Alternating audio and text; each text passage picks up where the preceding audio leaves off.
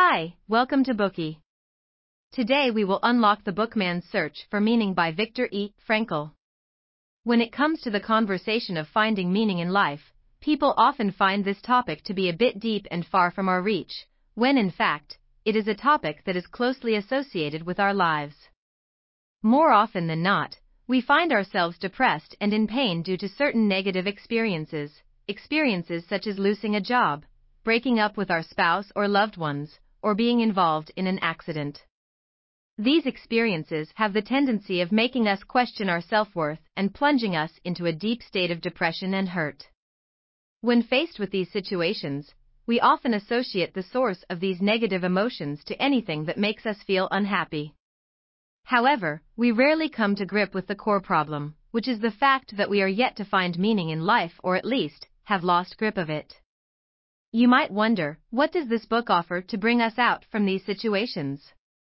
This book offers a way out of depression and negative emotions through the use of logotherapy.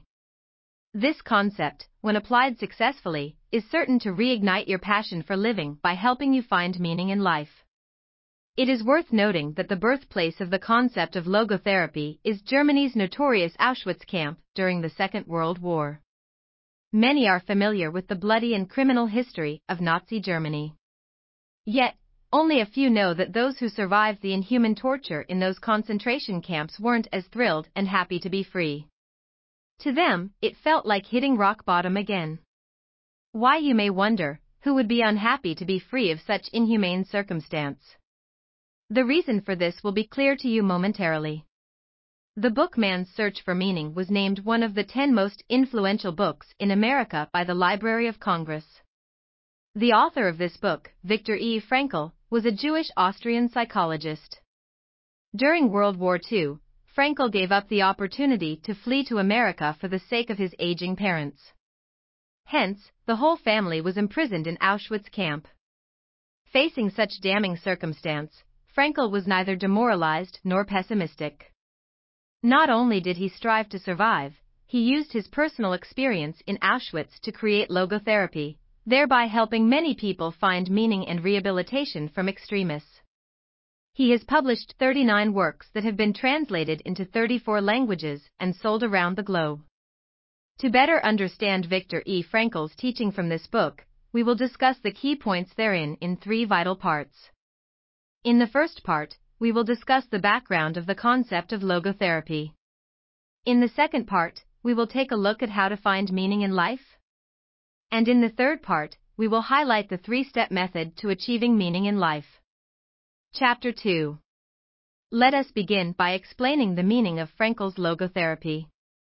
Logotherapy focuses on finding meaning in human existence and also the pursuit of such meaning. According to logotherapy, the effort to discover meaning in life is the primary motivator for man. Uncovering the background of the concept of logotherapy is linked to the journey of psychological changes among victims in concentration camps.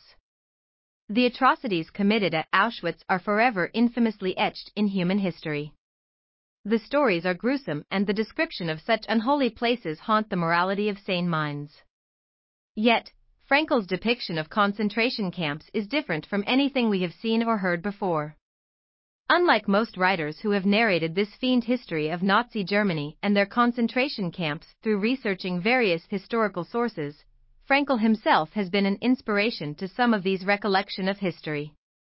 Having a Jewish identity, he was forced to be a prisoner for 3 years in the murderous grounds of Auschwitz.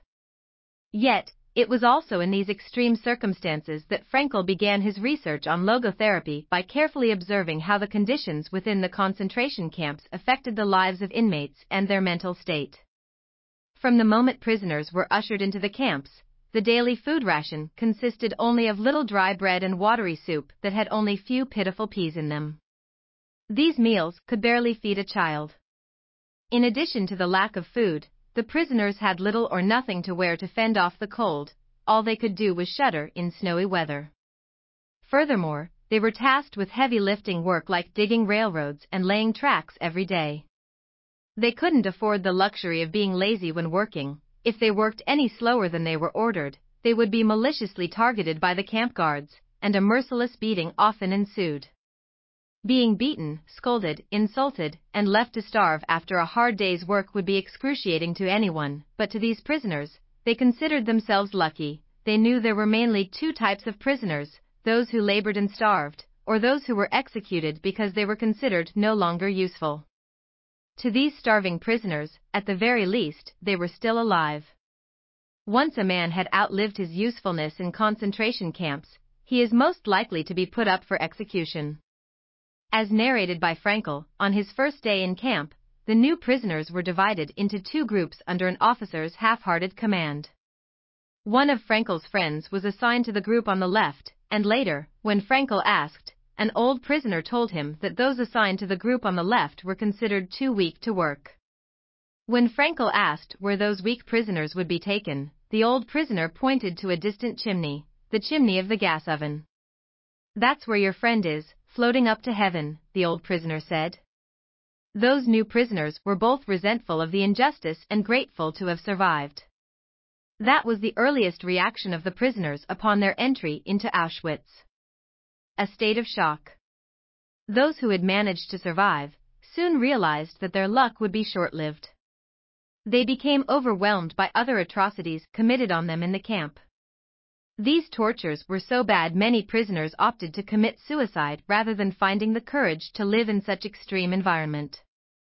From his observations, Frankl came to the conclusion that those who chose to bear these tortures and keep themselves alive usually have a strong purpose helping them navigate their ordeal. That purpose was finding meaning in life.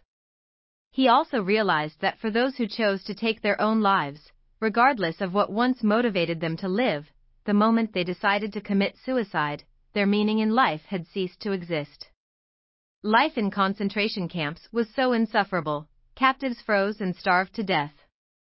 Others who did not meet such fate were shipped to gas chambers and gas ovens to suffer an indescribable death. Considering the fact that death was inevitable regardless, it is not far-fetched to assume that captives lived in constant fear and anxiety. On the contrary, that wasn't entirely true. Given that it was a shocking revelation for the prisoners to find out that their lives could be taken at any moment, it was only the first stage of their adaptation in the camp. After the first stage, things pivoted to an unexpected though logical direction, the stage of apathy. Due to their prolonged fear and repression, prisoners became apathetic, they became numb, and entered a state of emotional death. How could Frankl tell? He noticed that prisoners began to turn a blind eye when they, or others, suffered from abuse. It was as though they were in a movie theater watching a movie about abused prisoners who meant little or nothing to them. They even became numb to the fear of being taken to the gas chambers and gas ovens. They thought, if they wanted to end their own lives, gas chambers was not a bad option. Gas ovens would even reduce them to ashes without worrying about body decomposition. Meanwhile, despite being equally apathetic, people who had already given up on life were different from those who were still clinging to their purpose in life. While the apathetic nature of the former came from an acceptance of the fact that they could die at any time, the latter's apathy was only a kind of self-defense mechanism. Their innermost expectations and desires for life had not disappeared, they were concealed and protected. One thing that could pinpoint the difference between those who wanted to live and those who preferred to end their own lives was the cigarettes in a prisoner's hands. Frankl notes in his book that to see whether a person had the will to survive, it would depend on if he or she smoked or not. This was because cigarettes had a very important role in concentration camps. They were given to senior prisoners or camp guards in exchange for food. Through this exchange, ordinary prisoners had more means to survive. But for people who no longer wished to live, food became a dispensable luxury to them. Therefore, they would keep the cigarettes for themselves to smoke before committing suicide, as if a cigarette before death was a fitting end to their miserable lives. This stage of experience provided a valuable reference for Frankl's research on finding meaning in life. He found that people developed a greater desire to live when faced to make grave decisions under extreme conditions. Many prisoners never considered suicide despite the unbearable conditions within the concentration camps because in their hearts they knew they had families who were waiting for them to return home. Just as much, Frankl would always hold his beloved wife and his research on logotherapy in his heart as a way to relieve some of his pain and depression, thereby urging himself to live on.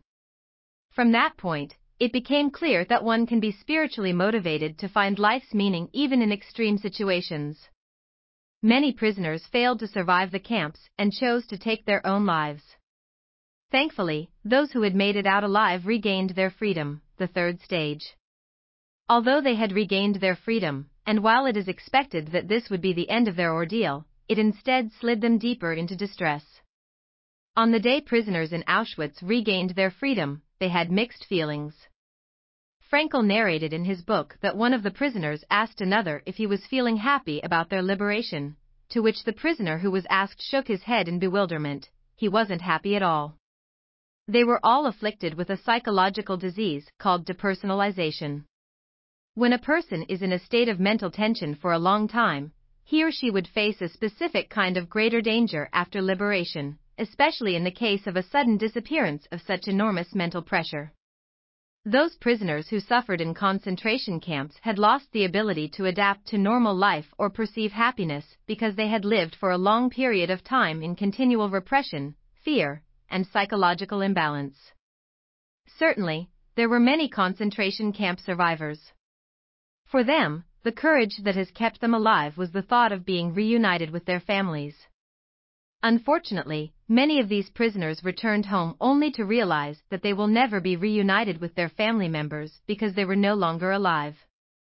With that in mind, it isn't difficult to understand why many strong-willed camp survivors failed to find any purpose in life after their liberation. Meanwhile, some liberated prisoners were gradually losing their sense of morality. One incident that will illustrate this point was before liberation. One of Frankl's fellow prisoners stuck a section of his arm in front of Frankl and said viciously, "May this hand be cut off if I don't stain it with blood on the day when I get home." Meaning even before gaining his freedom, he had already taken the pledge to inflict a fraction of the pain and torture he was subjected to onto someone else. Just imagine such mental state, that as soon as a prisoner regains freedom, the first thing he or she did after being abused for a long time in a concentration camp was balancing out the damage he had suffered by hurting other people.